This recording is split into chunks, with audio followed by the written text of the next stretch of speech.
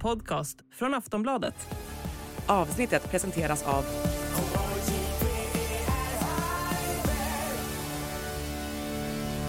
Stödlinjen.se, åldersgräns 18 år.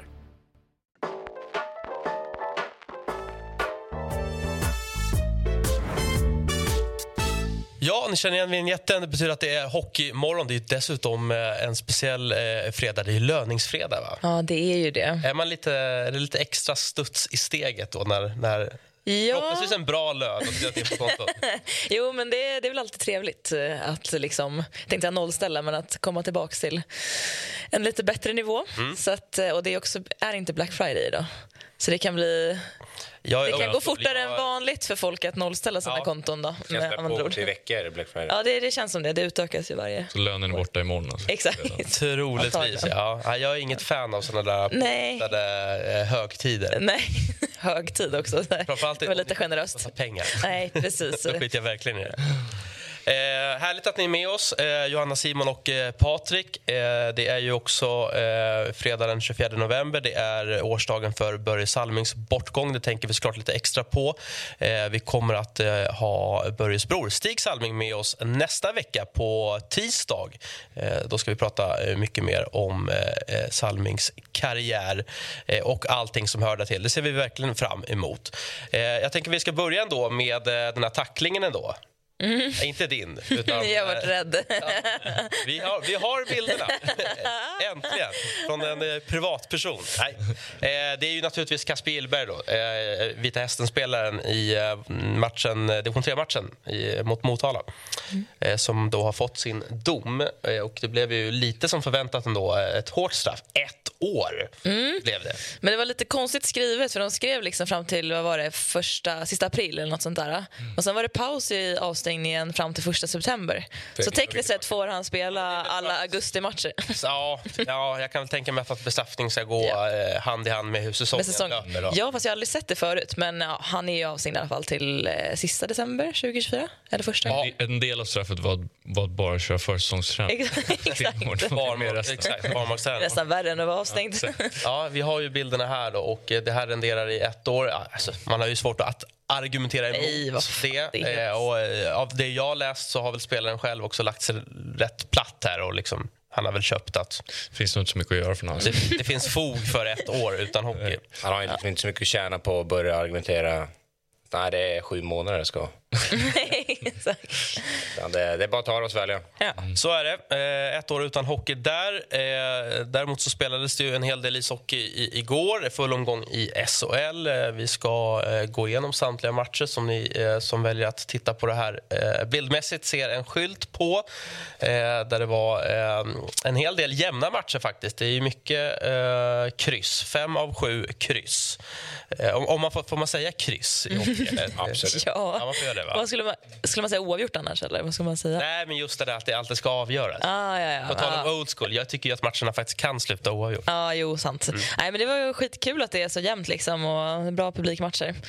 Jag hade turen att få se lite extra på Örebro, Modo och Hovet, Timrå som var, det började ordentligt. Vi ska komma till de matcherna. Jag tänker att vi börjar efter skyltens ordning, och det är ju Rögles seger mot Linköping, där Rögle verkligen briljerade i den första perioden, hade 3-0, kunde definitivt har varit flera mål. En sån här tv-detalj, jag som själv jobbar inom tv vet att det här alltid händer. Det är ju när man gör ett jobb på exempelvis då i det här fallet Marcus Högberg, LHCs väldigt hyllade målvakt, som seriens bästa, sa då Almen Bibic som gästade oss senaste gången. Och även Petter Rönnqvist visade innan varför han var så bra. Och så börjar matchen att han får hämta ut pucken 3 gånger på 12 minuter. Det händer alltid när man har ett sånt där tv-grepp. Att nu ska vi lyfta den där killen. Ja, verkligen. Superjinx. Och det händer. Ja, verkligen. Otrolig bild måste jag bara säga. Det där är typ årets sportbild. Det är sjukt ball. Men han har ju gjort det väldigt bra hittills. Så någon gång måste man ju släppa in lite kassar. Det vart ju en jämn match till slut ändå. Ja, LHC som... Alltså, jag sa förra avsnittet smyger under radarn. Vi har inte pratat jättemycket om dem, och de ligger uppe i toppen. Nästan alla hade dem som bottengäng. Kommer ändå tillbaka här och kniper en pinne i alla fall. Ja, men det är ju lite sådär med Det sitter så jävla dåligt till. Han ramlar inte omkull. Men det är väl det som är med Rögle. Jag tycker ofta de hittar liksom sätt att tappa matcher eller liksom, på något sätt ändå ställa till det för sig. 3-0 i första, man har väl haft det ett par gånger tidigare i säsongen. Linköping bra att komma tillbaka, men jag läser någonstans att de typ inte kan göra mål på straffar. De har väl sumpat kanske typ 6-7 på den här säsongen genom att bara förlora straffläggningar. Så det bör de ju träna extra på. Det kostar ju en del att inte vara skarp när det ska avgöras på straffar. Hade du någon go-to-straff? Ja, jag hade faktiskt 2 varianter som jag tyckte... Ingen funkade. Jo. Nej, men jag hade lite 2 alternativ faktiskt som jag kunde välja beroende på vad målvakten gjorde. Men det funkade faktiskt ganska bra de gångerna jag fick lägga. Du ville ta straff liksom? Jag ville jättegärna ta straff, ja. Men är det en klyscha att rightare känns alltid så jävla mycket farligare på straffar än leftare? Ja, jag vet, det är nog en klyscha, men det blir ju annorlunda. Eftersom många är leftare så blir det en liten annorlunda omställning för målvakten. Vad hade du för straffstil då? Sköt du eller dribblade du? Jag kom in ganska långsamt från högerkanten och sen la jag pucken lite bakom mig.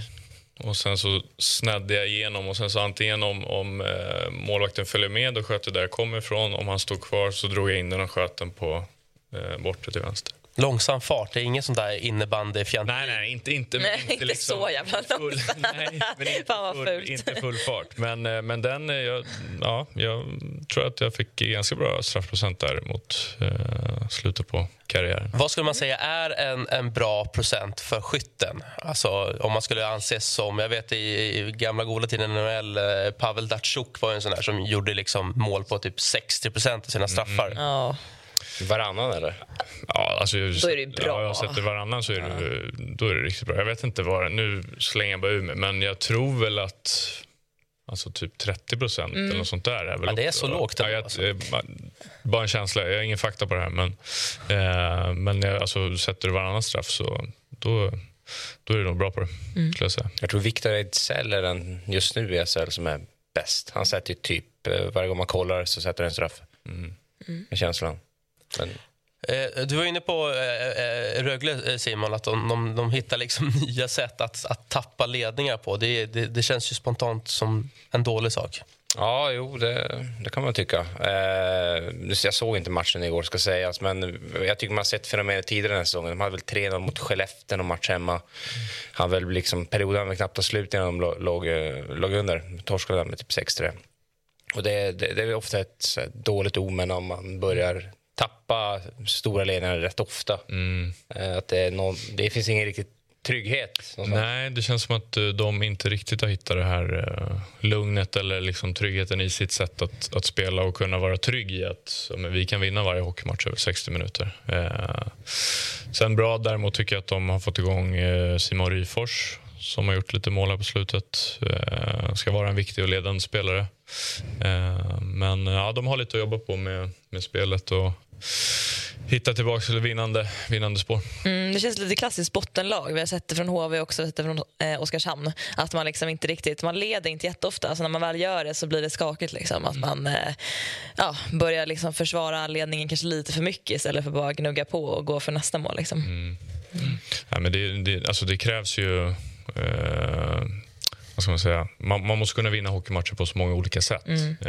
Och just nu så har väl de lite problem med att stänga igen matcher. Så att där får de gå tillbaka till the drawing board och se vad de gör. Seger blev det i alla fall efter straffar. Rögle 2 pinnar, Linköping 1. I Göteborg var det otroligt grinigt. Bra tv för övrigt. Roger Rönnberg riktigt förbannad efter att Växjö vann med 3-2 i förlängningen. Jag ger ändå Roger lite rätt här till ilskan. Sen så finns det väl olika sätt att hantera det. Men det var ju i samband med övertiden där Frölunda åker på 4 man på isen. Vilket kändes... det fanns väl fog för det, kanske lite hårt.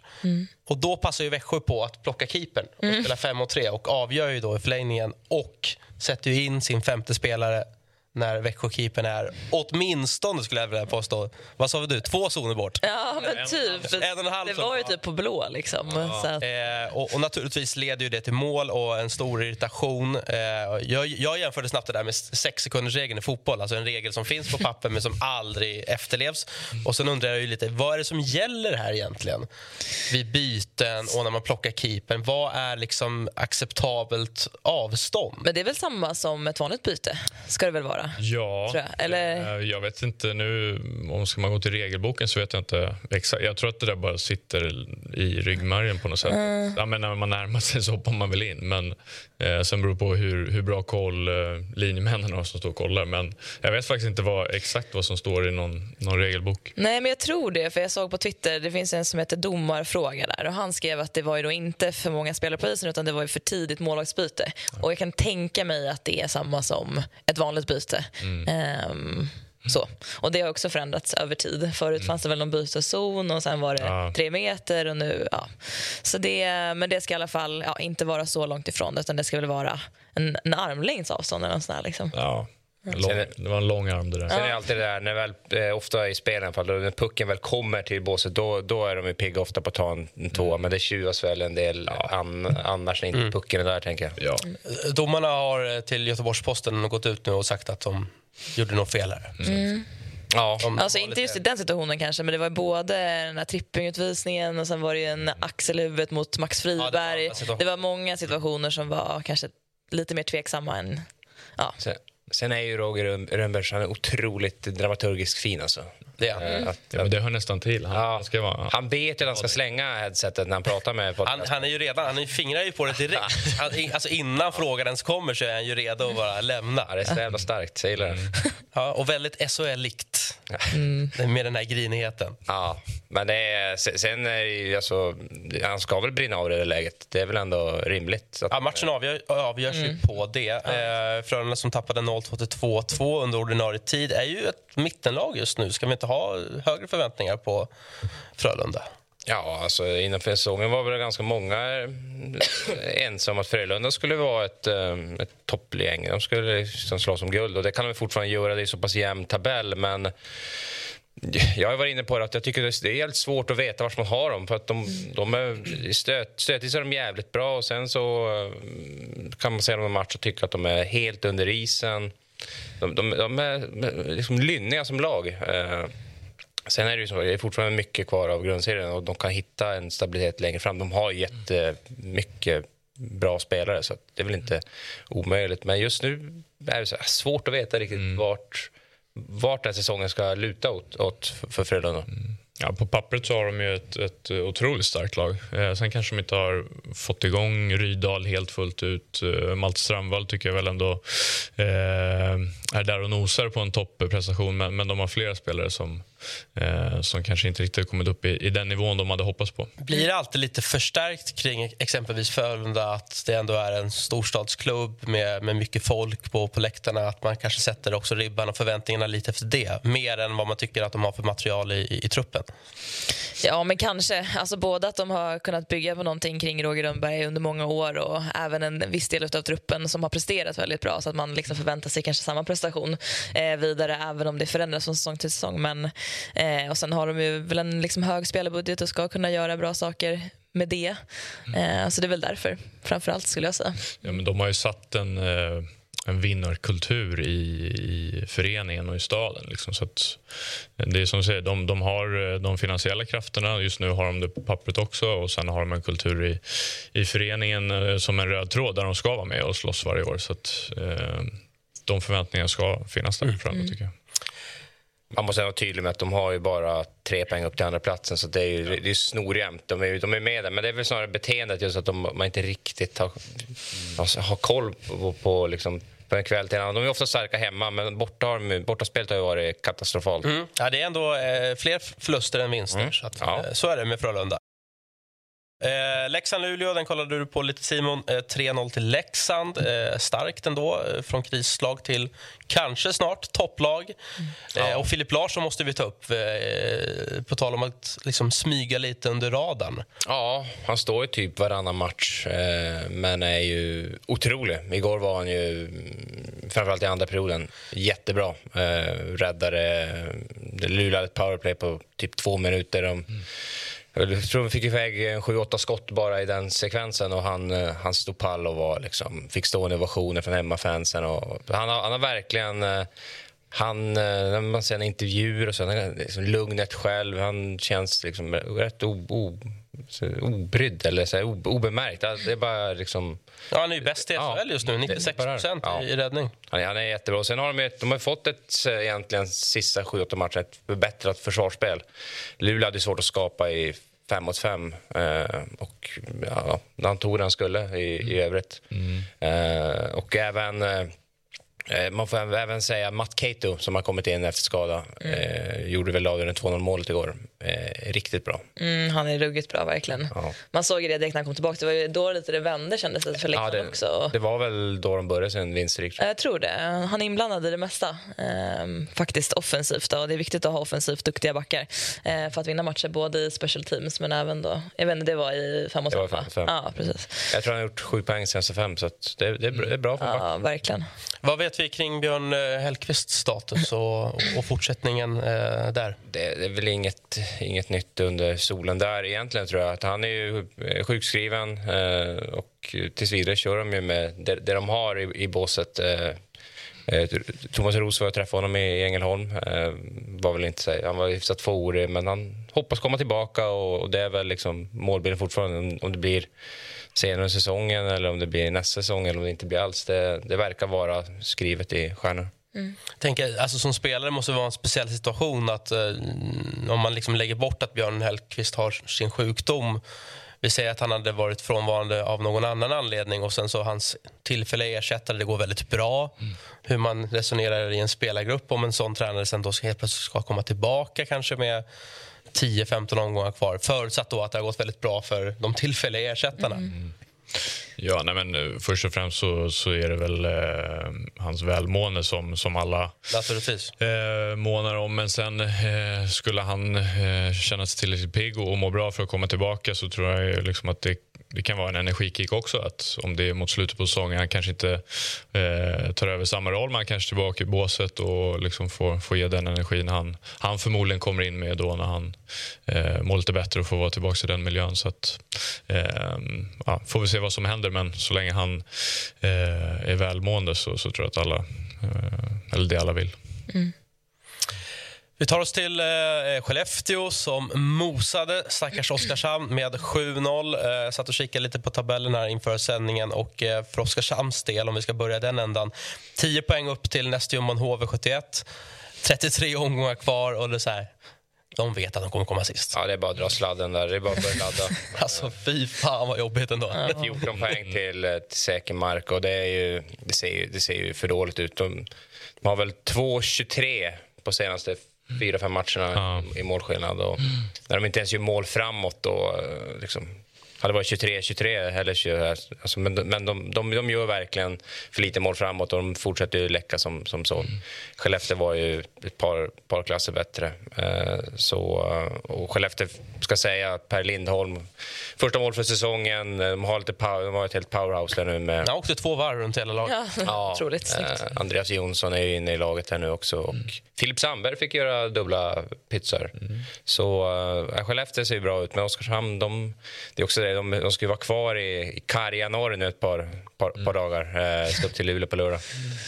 Så det blir nästan skönt att slippa resan ner till Småland efter 07 och ändå bara sticka vidare upp liksom. Alltså, jag läste i barometern på morgonen att de hade 2 supportrar på plats som hade åkt upp från Mönsterås. Det vet kanske du bättre än mig var det ligger. Södra Sverige. Och att Oskar Engsund, han fnulade på att betala flygbiljetten hem i alla fall. Det var ju fint av dem. Det hade varit en gest. Ja, det ligger ju i Småland naturligtvis. Ja, det kan bli kan bli en lång och grå mörk vinter i Oskarshamn. Har ni hamnat i den sitsen någon gång att man strax innan jul vet att det blir kval och det är 30 matcher kvar?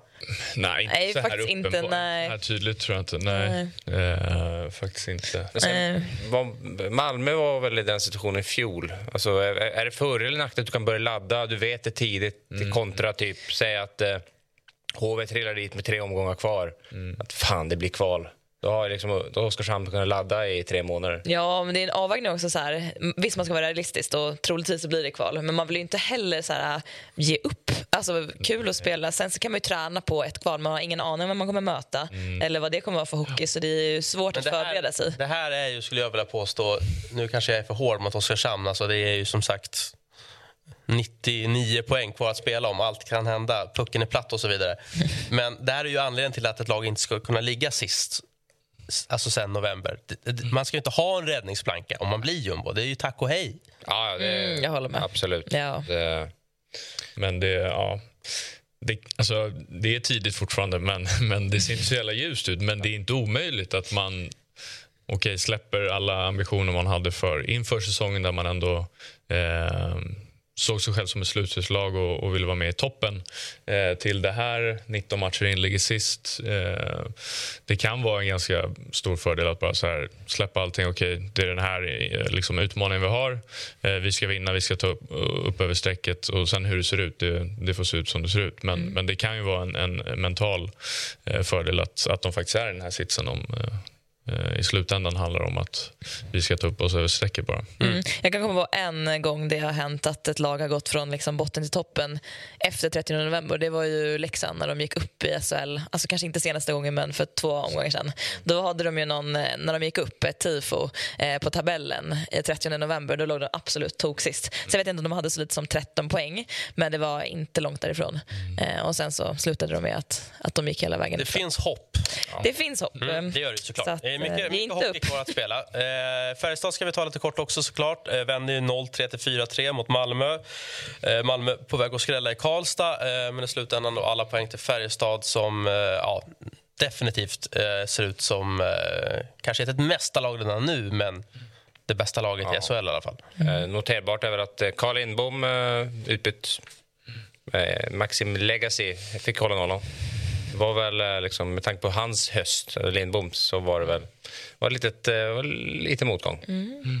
Jo, men för Lindboms del kommer in i SHL, gör det jättebra, får med i landslaget, kanske har en liten tuff period där, kommer tillbaka efter breaket. Jag tror att det kanske kan vara skönt för honom att få lite lugn och ro, landa lite och jobba på lite detaljer och sen slussas in i det mer och mer. Så att han ska nog inte vara för orolig för hans del. Nej, verkligen. En höst över all förväntan egentligen. Så. HV71 fortsätter att gneta till sig poäng. Vänder ju då 0-2 till 4-3 övertidsseger mot Timrå. En seger med rånarluvorna på, som man säger i branschen. Trots att André Pettersson saknades så börjar ju HV ta mark här nu i tabellen. Ja, där var ju första linan med Nick Shore och Stål Lyrenäs och Radan Lench, kanske han uttalas, inblandad i alla mål.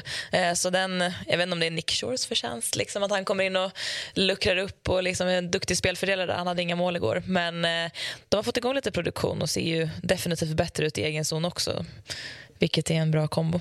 Ja, de började ju den änden när Lindbom kom in, stabiliserade lite defensivt. Radan Lench för övrigt poängkung i Karela Cup här för ett par veckor sedan. Det är en fjäder i hatten.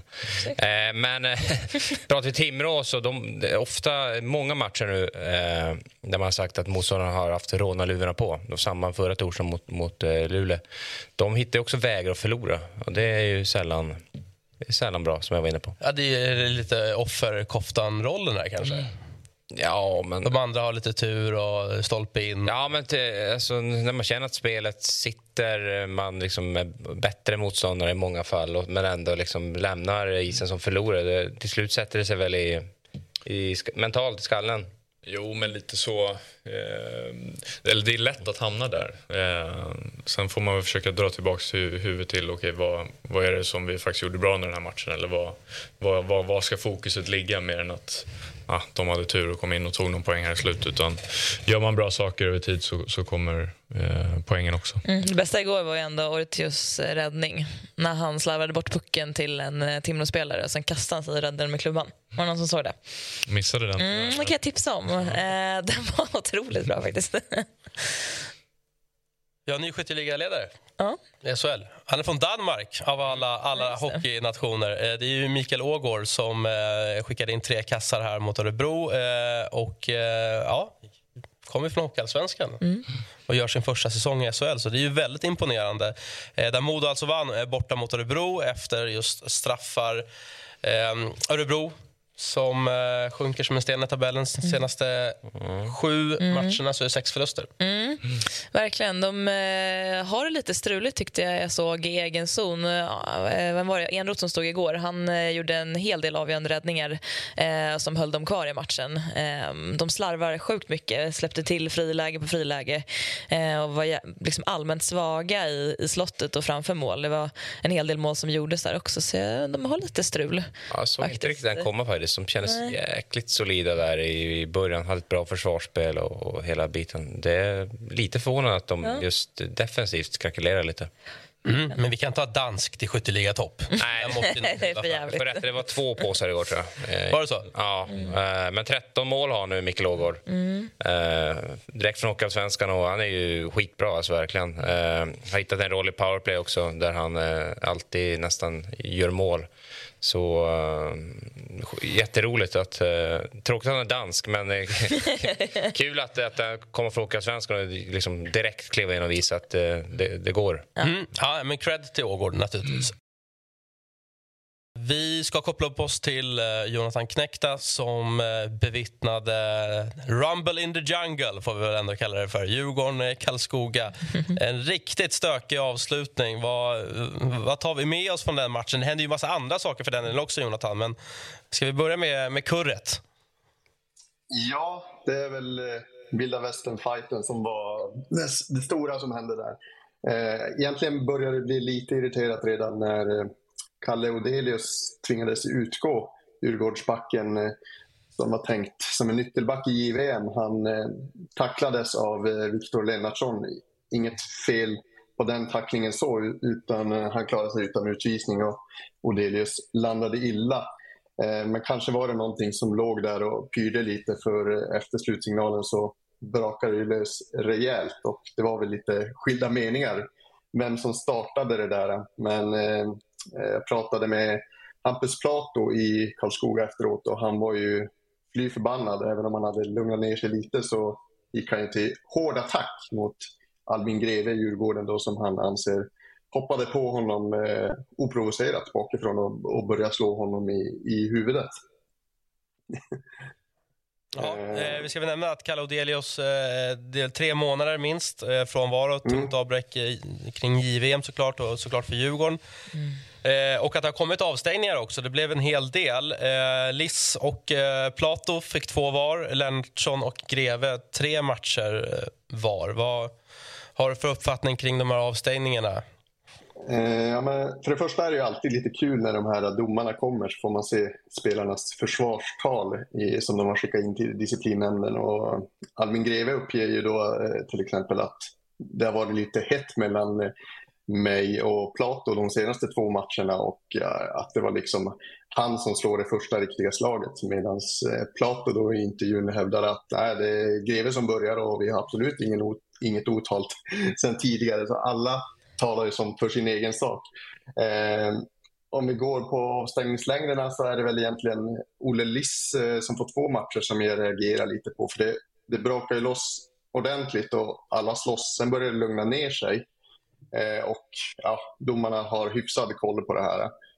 Då åker Liss mot Djurgårdens spelarbås och då så tar han och lite retfullt så där sparkar iväg Viktor Lennartssons klubba, och då blir ju Lennartsson irriterad och lägger en ganska lätt putt i ryggen på Liss då, men Liss åker in i båset och då startar ju bråket igen och då ger Liss en liten smäll på Lennartsson som då inte har någon hjälm efter slagsmålet. Och han får 2 matcher för det tycker jag är hårdaste lagen, men det är väl förmodligen för att Lennartsson inte hade någon hjälm på sig då. Alltså det var inte för att han sparkade bort klubban utan det var för det slaget efteråt? Ja, de motiverar väl som att han bidrog till att starta upp det här bråket som hade lugnat ner sig igen. Men, 2 matcher för uppvigling. Ja, precis. Så det var väl lite hårt och sen, ja, det är väl klart att det ska komma bestraffningar. Sånt här storbråk har jag inte sett på länge när liksom det känns som att alla spelare är inblandade på något sätt. Ska vi redan nu ringa in i kalendern returen i Karlskoga? Det verkade som att Hampus Plato var rätt sugen på att välkomna Albin Greve och Djurgården tillbaka. Ja, det tycker jag. 17 januari i Nobelhallen. Det är bara att sätta in i kalendern. Det kan bli Hockeymorgons första gemensamma resa faktiskt. Livesänd. Ja, men Plato var ju liksom, han kändes taggad och så. Det ska bli kul när Greve kommer till Karlskoga. Så får vi se om han är lika tuff då och vill ta en fight. Medan Greve, han lämnade arenan utan att tala med media, men la upp en liten pik på Instagram där. Såg att han har scrollat igenom Aftonbladet när han har kommit hem och skrev gå bra att snacka i media, och så hade han en liten clown-emoji på sin story. Samtiden, hörni. Om vi ska prata lite hockey då. Melvin Versell, första målet för Djurgården, och det såg han ju såklart med all rätt väldigt nöjd med. Träffade honom efter, och hur stor talang är det här? Ja, men han har spelat i U17-landslaget, är väl bland på gränsen till U17-landslaget då, en av de mer talangfulla 05-erna, och Djurgården har ju haft en jättebra juniorkull. Det var jättemånga 04 och 03 Carl Lindbom som lämnade inför den här säsongen, men det ser ju lite ljusare ut. Dels Melvin, men vi har ju Anton Frondell som är 06, han var i J20-laget också, som vi kommer få se i Hockeyallsvenskan inom kort, tror jag. Och, ja, det var jättekul att Melvin fick göra mål. Det kändes redan från start att han hade flera lägen, och jag tänkte bara att målet kommer komma, och så kom det, och så vi kan göra det framför Djurgårdsklacken där hans nära och kära stod, och det var häftigt att se. Det går förbi lite folk där bakom dig på fönstret. Du sitter inte på häkte nu, va? Det är väldigt sterilt. En liten bunker. Men jag lovar, jag är inte inlåst. Vad härligt. Micke Holmqvist då. Vad ser du för förändring? Ja, men framförallt så ser defensiven bättre ut. De har gjort mål i powerplay. Jag tycker Viktor Andrén har steppat upp i mål också. De har ju tagit poäng i 3 matcher nu. De förlorar borta mot Björklöven. Det är inte så himla konstigt. De gjorde en bra match ändå. Men framförallt skulle jag väl säga att det känns som att spelarna verkligen har tagit sitt ansvar och ryckt upp sig också. Det är väl den allmänna uppfattningen att nu har vi sparkat 2 tränare. Nu finns det ingenting att skylla på längre, utan nu måste vi också liksom visa hur det ska gå till där på isen. Så tränarbytet har verkligen gett effekt hittills. Vad ser du, Patrick? Ser du ur ett Djurgårdsperspektiv att det är kanske en liten sån där halvpil uppåt nu? Ja, men det tycker jag ändå. Sen ska man också, de har ganska många borta, så de har nog inte så mycket att välja på. Att Kryger, Klasen, Norman borta. Spela så enkelt som möjligt, vinna kamperna. Det är de här klyschen liksom, men det försöker göra liksom så enkelt som möjligt, och det har ju gått bra här senaste matcherna. Så att lite ny energi med Honken som ny headcoach, och sen försöker göra det så rakt och enkelt som möjligt. Så att, hoppas de kan bygga vidare på det. Och bygga vidare ska ju Djurgården då, Jonathan, försöka göra redan ikväll, då det är länsderby mot ett mycket formstarkt SSK. SSK har väl 5 raka segrar, så det blir en tuff nöt att knäcka. Och nu är ju både List och Greve avstängda också, men glädjande nog för Djurgården så kommer Marcus Kryger göra comeback. Han betyder ju, som alla vet, otroligt mycket för Djurgården. Karlskoga har lite kort. Är det ännu ett lag som du tror kommer kunna lämna de här direkta bottenplatserna? Jo, men det tror jag faktiskt. De fick ju en katastrofal start där de inte tog en enda poäng och höll på att sätta alla tiders bottenrekord. Nu har de börjat klättra, och nu är de är 1 poäng för Djurgården, och de är för bra för att behöva kvala neråt. Sen är de inte tillräckligt bra för att kunna hota i slutspelet långt fram tror jag heller, men de kommer nog landa mellan den 7:e till 10:e plats skulle jag tippa på. Du Jonathan, till sist då, får du fortfarande frukost genom en liten lucka i dörren eller hur funkar det där? Ja, jag väntar, det ska komma nu 8:35 så det är nog bra om vi avrundar här. Men Kviborg betalar borgen till dig sen så det är lugnt. Nej, jag var tvungen. Tack för sköna och bra analyser Jonathan, och hoppas du får en trevlig hockeykväll då senare denna härliga fredag. Från det så ska vi koppla upp oss till allas vår Abris som jag hoppas har en god morgon och snart är med oss även bildmässigt, kanske till och med redan ljudmässigt. God morgon, hur är läget? Jag blir så stressad när inte tekniken fungerar. Vet du. Så att, ja, det var skönt då. Ja, det är jättebra nu när allt funkar. Så det är kul. Ja, härligt. Jag har bytt ut Kumlabunken i alla fall mot något till trevligare. Det är otäckt ute. Det är så otäckt ut. Du, Abris, du tippade ju såklart att Brynäs skulle vara ett topplag här. De har ju 0-2 gånger 3 på hemmais. En smått osannolik måltorka för ett lag som på allsvensk nivå ska innehålla en hel del spets. Det var din analys. Vad säger du om insatsen och den trend som Brynäs är inne i nu? Ja, men den är väl tudelad naturligtvis. De har väl det högsta poängsnittet i allsvenskan och ligger 2 i tabellen. Så att den biten är väl helt okej, det måste man ju säga. Sen är det ju de här 3-0-2 förlusterna på hemmaplan. Och det är ju de som ligger i den andra vågskålen där. Och det är ju högst anmärkningsvärt liksom, att man inte klarar av att prestera bättre och framförallt få in en puck på hemmaplan på, vad blir det, 180 minuter då? Ja, anmärkningsvärt. Jag tänker på den här fanvärvningen av Jordi Ben. Vad har du att säga om hans inledning och vad han eventuellt tillför? Nej, men helt okej tycker jag. Det är ju inte där problemet ligger. Det är ju lite fascinerande också att det mesta av eftersnacket här senast har handlat om hur dåliga målvakterna har varit. Lindbäck ska de ju skeppa iväg tycker alla fansen, eller många fans. Och då har man alltså inte gjort ett enda mål framåt. Jag tycker väl Lindbäck var kanske bäst på isen nu senast, även om han också har blandat och gett. Och det var ju liksom det var ju ett frågetecken naturligtvis målvaktssidan inför säsongen, men det blir lite humor när man liksom fokuserar mest på det efter de här matcherna. Jordi Ben, jag tycker att han har gjort det man kan förvänta sig och han kommer väl bli viktigast i ett slutspel också. Jag tycker att han är relativt rörlig, hygglig med pucken, så att det ser väl okej ut. Men kan det vara ett bekymmer? Alltså, Brynäs ambition känner ju alla till. De ska ner och studsa en säsong och sen upp till SHL. Att just målvaktsparet kanske inte riktigt sitter. För att det är ju definitivt en sån sak som måste sitta om man ska vinna kvalmatcher sen mot SHL-klubbar.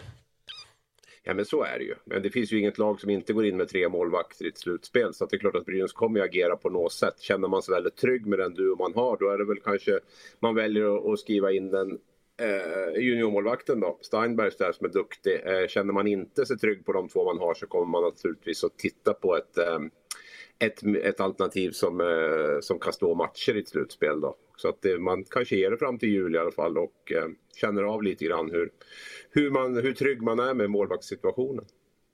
Ja, men man kvalar ju inte mot SHL-klubbar längre, så att, har jag fått det sagt då. Det är tidigt på morgonen. Publiksiffrorna börjar sjunka lite grann. Är Brynäs inne i lunken nu? Hockeyallsvenska lunken? Ja, alltså de ligger väl på en typ 6 000 i hemmasnitt eller någonting sådär. Så att publiktillströmningen har varit väldigt positiv. Men det är väl klart att man kan ju inte uppträda och spela på det sättet som man har gjort i de senaste hemmamatcherna. Nu i Björklöven var ju en bra match. Den hade de ju kunnat vunna om inte Waterlinen hade storspelat. Sen är ju Tingsryd ett riktigt bottennapp och även om Södertälje är bra, det ska jag säga, så bör man ju liksom spela med lite större passion, kunna göra något mål framåt som skapar lite energi i matcherna. Det var ju lite så här symboliskt när man fick slänga in de här nallebjörnarna där man hade ju såna här Tiger Toss eller vad det heter, som man vågade inte chansa att de skulle göra något mål utan man slängde in dem i reklamavbrottet där med 7 minuter kvar. Det var lite förnedrande. Men du, vad ger annars Brynäs för intryck? Är det pressat eller är de liksom, känner att de kan leva med det här liksom, att de inte har gjort mål? Nej, men det är jättepressat. Det är inget snack om det. Man stängde in sig sist och Johanna Lagus, sportchefen, var den som tog alla intervjuer. Så det är klart att man är pressad i det här. Brynäs är ju väldigt jagat. Dels har man ju sin historia med dåliga resultat. Nu när man gick ner en division så hoppas man att man ska liksom återupprätta det här, bli ett vinnande lag. Sen är det ju så, alltså alla lag som möter Brynäs den här säsongen, alltså det är årets match på något sätt. Det ska ju också klaras av att hantera det. Och sen har man ju också hittat ett sätt att spela. Jag vet inte, man vill ju spela med väldigt hård press. Vinna tillbaka pucken snabbt. Spela mycket med puck. Och sen kan man fråga sig om man har riktigt det materialet för att spela på det sättet. Man har en ganska ålderstigen två första kedjor där med snittålder på strax över 30. Så att det gäller ju att orka spela den hockeyn också. Där får man väl överväga om man ska välja att fortsätta på den linjen eller inte. Och kväll väntar ju ett utsålt Hovet, sen kvällsmatch mot AIK. Hur viktigt blir det för Brynäs att kunna studsa tillbaka i en sån match? På tal om att det är lite årets match här. Ja, men det är ju jätteviktigt för dem att göra det. Det är lite så att Brynäs synas ju, möter man Tingsryd hemma så är det ju liksom, då är det ett riktigt, alltså sån match får man inte förlora. Nu är man liksom AIK borta, då är det liksom med fullsatt, alltså det är upp till bevis varje kväll och det här är ju ingen undantag. Framförallt nu då, när man kommer med de här 3 bleka hemmainsatserna, eller de 2 senaste i alla fall har varit bleka. Vi undrar ju också lite kring silly season. Din och Ros scoop här att Frölundas Roger Rönnbergs samarbete kan vara slut efter nästa säsong. Alltså efter 2025. Han har ju varit i Frölunda sedan 2013. Finns det något mer att berätta kring det här? Nej, men de signaler och de uppgifter vi har fått är ju att Frölunda har liksom bestämt sig för att efter 2025 så kommer de att satsa på en annan tränare. Och beskedet ska även Rönnberg ha fått. Sen finns det ju också, det har väl pratats länge om att även Roger Rönnberg är sugen att testa på någonting nytt. Sen vad det blir, det är ju svårare att säga, men att han har blickat mot Schweiz, det är väl ingen hemlighet. Och med de meriter han har med 2 SM-guld och 4 SHL-titlar så kommer han garanterat att få jobb där. Sen är det ju en annan sak om hans ledarstil kommer att funka lika bra i Schweiz som det har gjort i Frölunda. Där han har haft väldigt, väldigt stark uppbackning av den högsta ledningen under alla år. Med all rätt, han har gjort det bra också. Men det funkar lite annorlunda ute i Europa. Det vet väl Chelin om inte annat. Ja, det är stor press som import, både som spelare och tränare. Så att, men det tror jag att han klarar av. Dessutom har det blivit dyrt i Schweiz. Ja. Finns det några potentiella efterträdare då, redan nu som man kan spekulera kring? Ja, men det vi har hört är ju liksom att Robert Olsson är ett väldigt hett alternativ. Hans kontrakt går ut samtidigt som Rönnberg. Han har ju varit i klubben i 3 år och de signaler vi får också är ju att Frölunda vill bli ett lite mer spelande lag. Och där passar ju Robert Olsson in väldigt bra. Han är ju en coach som står mycket för den biten. Så att jag tror att det är ett namn som, om man inte redan har diskuterat det, så kommer det att ske här framöver. Något annat Sportbladet också erfar är ju att Almtunas tränare Robert Kimby ska vara klar som huvudtränare från och med 1 maj nästa år för Djurgården. Ja, och det har vi väl fått bekräftat ytterligare här efter det avslöjandet då i tidigare veckan här. Och så att det är Kimby som sportchef, KG Stoppel har gått hårt på för att få det till nästa säsong. Han vill ju också ha Tony Mårtensson då i en paketlösning där som sportchef också. Men Mårtensson väljer ju Linköping då och blir assisterande sportchef där istället.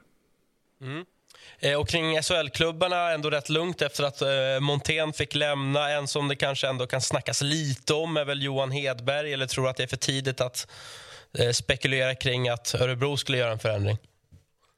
Ja, jag tror att det är för tidigt att spekulera i det. Men vi har ju varit inne på Örebro lite grann tidigare i studion här. Det är klart att de balanserar lite på en tunn tråd med tanke på att de har sån trubbig offensiv, tycker jag. De har väldigt få spelare som kan göra det framåt och göra mål i powerplay och så vidare. Det är Läckeremäki och någon till kanske. Men så därför så bygger ju väldigt, väldigt mycket av deras spel på att vara strukturerade, släppa in väldigt få mål. Och när det krackelerar lite grann så är det tufft att kompensera med fler mål framåt. Och det kan ju handla om det kan ju liksom, det ett mål skiljer väldigt mycket. Alltså släpper du in 2 mål så vinner du rätt mycket matcher. Släpper du in 3 mål så förlorar du ganska mycket matcher i SHL. Så att det är väldigt, väldigt skört när du inte har den här extra boosten framåt. Så att Örebro jag är inte jätteförvånad att man ligger ungefär där man ligger nu. Samtidigt så får man lite bättre ordning på defensiven och får något mål till framåt så kan man ju klättra ett par 3-4 placeringar ganska snabbt.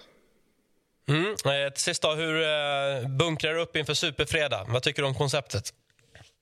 Jag gillar ju det. Jag tycker det är jättekul. Alltså det är ju supersmart av Hockeyallsvenskan tycker jag köra det. Det är ju en dröm för alla hockeyälskare att kunna få 2 matcher så där. Oftast är det ju 2 väldigt, väldigt bra matcher också serverade. Så det ser vi fram emot. Det gör vi definitivt. Jag måste säga, vi har ju enda höstveckan nästa vecka med 3 matcher i SHL och det tycker jag är underbart. Det är för få 3 matchers veckor där det verkligen liksom, man känner att det blir lite utslagsgivande. Mer hockey åt folket. Ja, lite så. Där har du en bra t-shirt till det. Tack och fortsatt trevlig morgon. Tack själv. Jag var inte helt flög över huvudet. Nej, jag tror jag drog skämtet. Ignorerade snabbt, det. Så kan det bli ibland. Alltid härligt att lyssna till Abris och hans tankar och Scoop framförallt. Intressant med Kimby då, som eventuellt är klar för Djurgården. Kan ju vara en speciell situation om det liksom typ nästan är officiellt också. Att man ändå coachar i samma serie och kan ju också vara en sista Djurgården faktiskt går väldigt, väldigt bra och känner att men vad har vi gjort här nu? Det går ju jättebra för Holmqvist. Ja, faktiskt. Det är en chansning. Ja, men det är väl alltid en chansning. Men sen samtidigt så tror jag det kan vara bra ändå för Djurgården att försöka liksom verkligen ändra bana på vad föreningen har varit på väg och att man gör det så här tidigt bestämt med att vi ska in en ny huvudtränare, en ung med lite andra erfarenheter, inte en... det känns lite fräscht. Det Barry Smith. Men alltså, inte någon som har varit i Djurgårdens system hela tiden och inte det här bara utan någon med nya erfarenheter från hockeyvärlden tror jag är bra. Sen såg också att man man signade en ny vd igår tror jag det kom ut.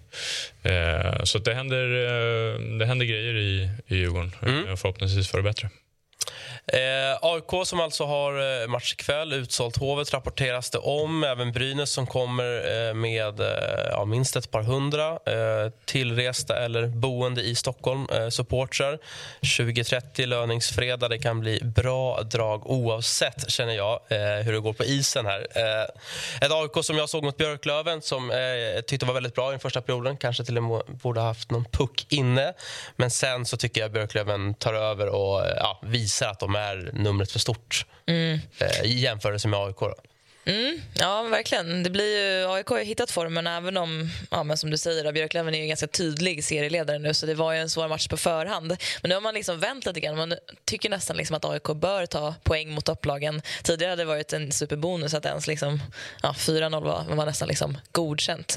Så att matchen ikväll blir definitivt superviktig. Det är AIK 28 poäng och Brynäs 34. Så att det är inte en klassisk 6-poängsmatch, men Brynäs har ju chans att hänga av liksom en svår motståndare i form av AIK om de vinner ikväll. Är det bara jag som kan fundera lite kring hur exempelvis Djurgården kan ha spelat 4 matcher färre än Björklöven? Är det så förbannat svårt att få ihop ett schema, eller? Uppenbarligen. Ja. Men inte det lite, men det är lite, jo, verkligen. Det är lite för mycket. 4. Det känns som att det har blivit inställt då, liksom 3 gånger. Ja, men kan det AIK 17, kan det vara någonting i stil med att de tappade någon match när NHL-gängen var här? Hovet var abonnerat men jag håller med dig, alltså, man får ju liksom man mår illa när man ser att här jävla upppackat. Det ska jag väl säga. Nej, jag håller med. Jag mår fan illa. Det är för jävligt. Ja, men det blir en otroligt intressant fredagkväll. Mora måste vi såklart nämna också, som har Östersund hemma. Ligger på en 3:e plats. Väldigt imponerande hittills. Det är en fredagkväll i templet i Södertälje. Det brukar kunna vara drag där också. Ja, och Västerås är ju inte på plats där. De är ju det är ju Djurgården, ja, precis. Ja, men exakt. Det är ju den 18:00-matchen, ja, länsderbyt. Djurgården mot SSK. Vad tror vi, om vi fokar på de matcherna som är just superfredag, vad tror vi om Södertälje-Djurgården och AIK-Brynäs? Nej, men det var väl Knekta som var inne på det, men Södertälje, de har hittat form. Lite som Djurgården, de var ju ganska dåliga inledningsvis, men de har ju trummat igång lite Södertälje. Så jag tror att de kommer ju ställa till det för Djurgården. Jag tror jag skulle hålla Södertälje som favorit hemma faktiskt mot Djurgården. Och sen tror jag faktiskt att Brynäs, det passar dem ganska bra nu efter stormen som varit hemma här, att de inte gjort mål att få möta AIK borta. Det är en bra match. Det är nästan svårare att åka till Västervik då och ladda om. Men då är det nu ett fullsatt Hovet. Finns rätt mycket att spela om. Ja, men jag tror ändå AIK är favoriter där ikväll. De har laddat så sjukt mycket för den här matchen och det är svårt att spela på ett fullsatt Hovet. Det vet ju inte minst du. Men så det tror jag ändå att jag tror att AIK kommer styra den matchen och samma där också, att Södertälje kommer stå som favoriter. De är också duktiga hemma, så det 2 bra matcher, 2 klassikermöten. Ja, båda matcherna slutar kryss. Har ni tipset. Nu kopplar vi upp oss och säger god morgon till Alexander Wiklund, forward i Björklöven. God morgon, hoppas att läget är bra. God morgon. 4-0 senast mot AIK i onsdags. Alla målen i sista perioden. Kändes det som att den första perioden kanske var lite till AIKs fördel och sen så att ni liksom malde ner Gnaget. Delar du den analysen? Ja, jag tycker att vi är ganska slarviga i första perioden och som jag hörde lite vad ni pratade om här, AIK har ju tuggat igång ordentligt så att de var rejält på tå och hade kunnat göra något mål där i första, men sen så tycker jag att vi tar över matchen och vinner rättvist i slutet av. För din egen del, mål för andra matchen i följd, 7:e kassen för säsongen. Vad är det som stämmer bra nu enligt dig själv? Nej, men jag känner mig som sagt i fin form. Jag får spela med bra spelare, får vara med och spela lite mer offensivt i år än i fjol där. Så att jag har väl fått en bra start så då har man lite bättre självförtroende och lite mer kyla och så när man får lägena. Är det självförtroendet som är skillnaden? Du har ju ändå många säsonger med 20 plus mål och sen i fjol blev det ju då bara 7 exempelvis. Är det liksom förtroendet från tränarna och att man själv känner att puckarna sitter som gör att det blir större siffror? Ja, men hockey är en självförtroendesport. Det spelar ingen roll hur bra du är. Har du dåligt självförtroende då kan en bra spelare bli dålig helt plötsligt. Så att förtroende från tränare och sen då lyckas tänka dit några och känna att man gör saker bra på isen. Då växer man som spelare. Lasse Lindberg nämner nästan i varje sändning när Björklöven spelar att du har börjat springa, eller du sprang mycket i somras, så att det är hemligheten bakom framgången. Ja, jag börjar bli så gammal nu så det sliter så mycket på kroppen och kör benböj och skit, så att vara ute och lufsa lite, då håller man sig ung. Ni har ju fått in nyförvärv också, Brandon Manning som debuterade då i onsdags mot AIK. Vad har du att säga om hans debut och vad han kan tillföra till Löven? Ja, man ser att han har spelat i en bättre liga än vad han är i nu. Han var sjukt stabil tycker jag, första matchen på länge. Så att, men han går ändå in och har en bra blick för spel, levererar bra första pass och gör precis det som jag tror att vi förväntar oss av han. Så han var sjukt stabil första matchen och jag tror att han kan växa ut och bli en gigant för oss. Jag som AIK-are noterade att Fredrik Weigel såg väldigt glad och nöjd ut över sitt mål. Har han någon grej? Ja, men... vad sa du? Har han någon grej här mot sina gamla lagkamrater eller? Nej, det är väl inte lagkamraterna i sig kanske, men jag vet inte hela historien, men han var väl kanske lite sidosatt i AIK. Då brukar man ha lite revanschlusta. Ja, det syntes med all tydlighet. Snyggt mål var det också, ska tilläggas. Vad tror du kommer krävas då? Du har ju varit med och spelat upp lag tidigare i SHL. Du vet hur man gör. Vad kommer krävas från ert håll att gå hela vägen den här säsongen? Ja, vi måste ju få bukt med... Vi är vår egen största fiende, tror jag, just nu. Om man ser åren som vi har haft innan här, när vi har haft ett Timrå som gick upp som var outstanding i serien. Vi hade Hovet som var outstanding i serien, som vi lyckades ge en bra match mot. Sen i fjol föll vi mot Djurgården, men då tycker jag att vi tappade konceptet mot Djurgården. Vi klarade inte av pressen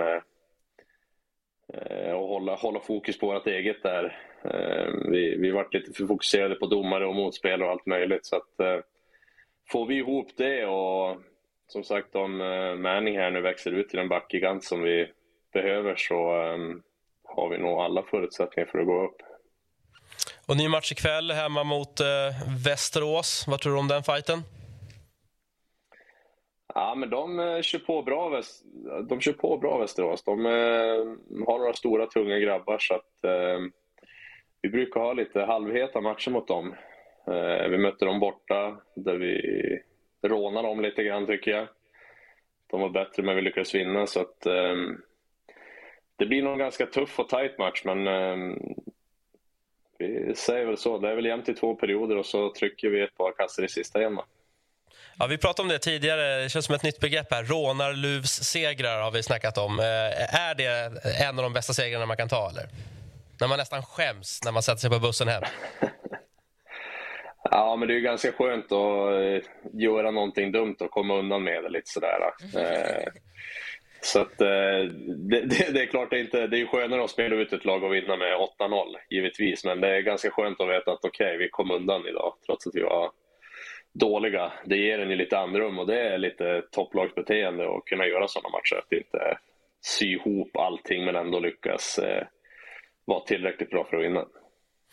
Patrik, du gillar väl ändå rånarluvssegrar? Ja, speciellt en fredagkväll man sätter sig på bussen efter. Det är perfekt. Underbar känsla. Du, vi måste ju ta också, TV4 utsåg i onsdags din mustasch till den bästa i november. Hur nöjd är du själv? Det hade jag ingen aning om, men sambon hemma har ju tjatat på att jag måste klippa ner den där. Jag har sagt att icke som icke. Men det kanske är den som målskyttet sitter i och stämmet egentligen. Det har ingenting med löpning att göra och ingenting med någon extra träningshumör, utan det sitter nog i mustaschen. Ja, någonting är det ju. Jag har längre hår i år, det är vissa som säger det, så att det är väl allmän behåring då kanske. Är det en 4 veckors vi tittar på nu, eller? Hur långt odlad är den? Nej, den har väl lite mer än 4 veckor kanske. Man kör väl skägg hela tiden och så rakar man bara bort allt annat, så att man hade lite försprång. Men familjen är alltså inte nöjda? Jo, barnen är skitnöjda, men sambon är väl inte kanske lika nöjda. Rycker ungarna i den till och med? Det är på den nivån. Nej, inte så mycket. Men det värsta är när man ska ta sig någon öl så fastnar mustaschen ibland i burken. Så klassiskt problem. Men annars, vem håller du högt kring mustasch i mustaschligan? Ja, men Ljunggren i Mora. Om jag lyckas vinna över han, då får jag vara nöjd. Han har en grym mustasch.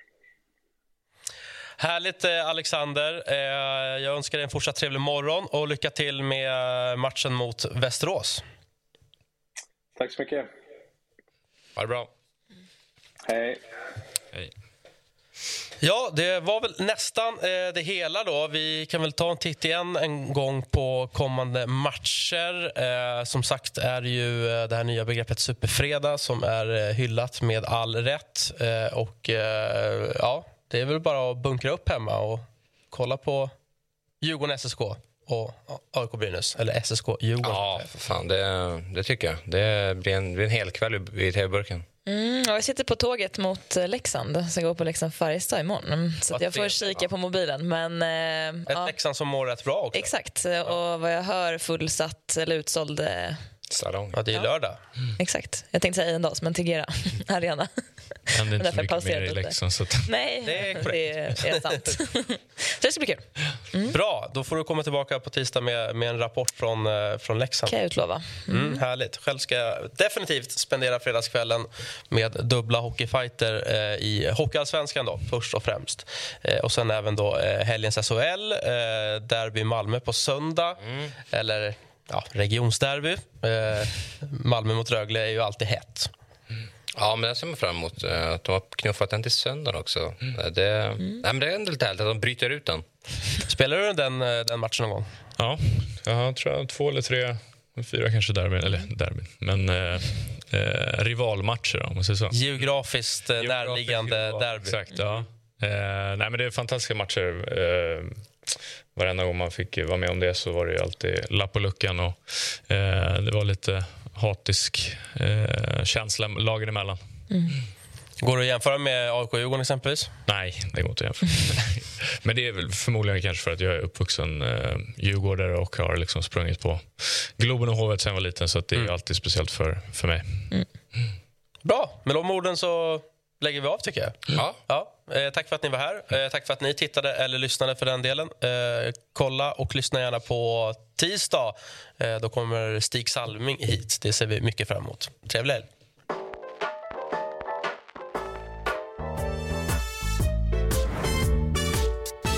Du har lyssnat på en podcast från Aftonbladet. Ansvarig utgivare är Lena K. Samuelsson.